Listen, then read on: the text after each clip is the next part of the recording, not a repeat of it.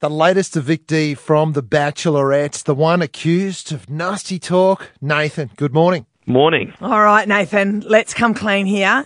Were you sitting around the pool talking smack about our Ali? I wouldn't say smack, but we're definitely talking about, just a lighthearted conversation about what we'd heard, and that's all it was, really. Right, so Which you're not sorry? I think every human in Australia's had that conversation. Yeah, I know. Well, that's right, and I think out of every human in Australia, we have the most right to want to talk about that.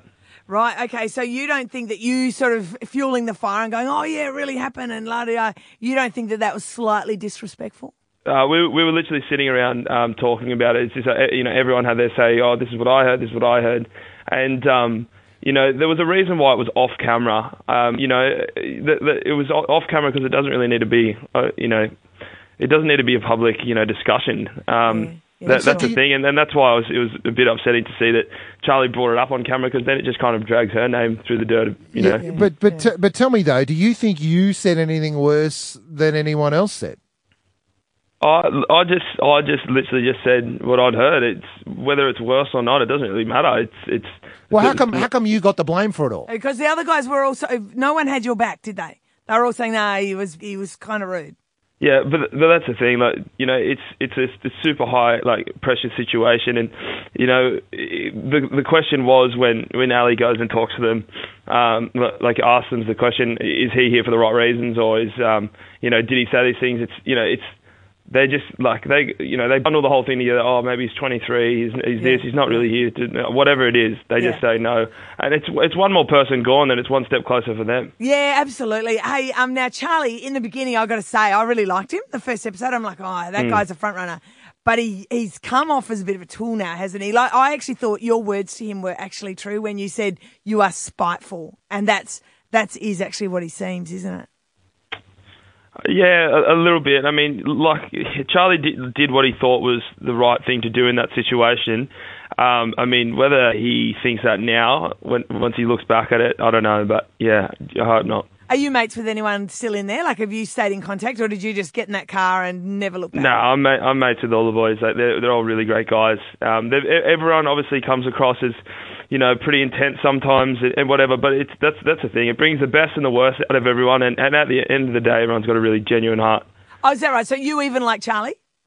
Yeah, I've met up with Charlie. We're two completely different people, and we've got different morals, but we're mutual. We're friends.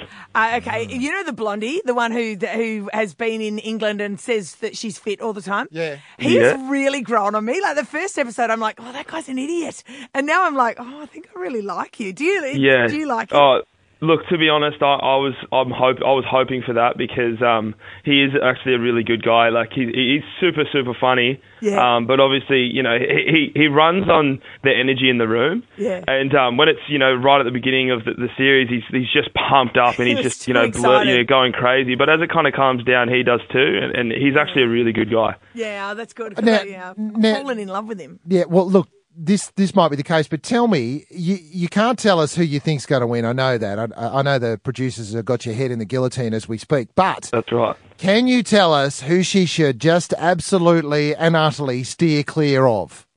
Steer clear of? Yeah, just like Bill, for that instance. guy is nuts. He's a liar or whatever. She definitely should go for Bill. Bill's a good guy, but I think. I mean, if I had to say steer clear of anyone, it would obviously have to be Charlie, wouldn't it? It would still be Charlie. Okay. Yeah, okay. Well, we'll see. We'll see how that rolls. Because she's not very good at picking the right guy, is why I'm saying it. No, I know. And obviously, because she kicked me off, right? Hey. So are you still mad, or are you like, nah, that's just the show? No, I'm stoked. It's just funny. I'm not angry at all.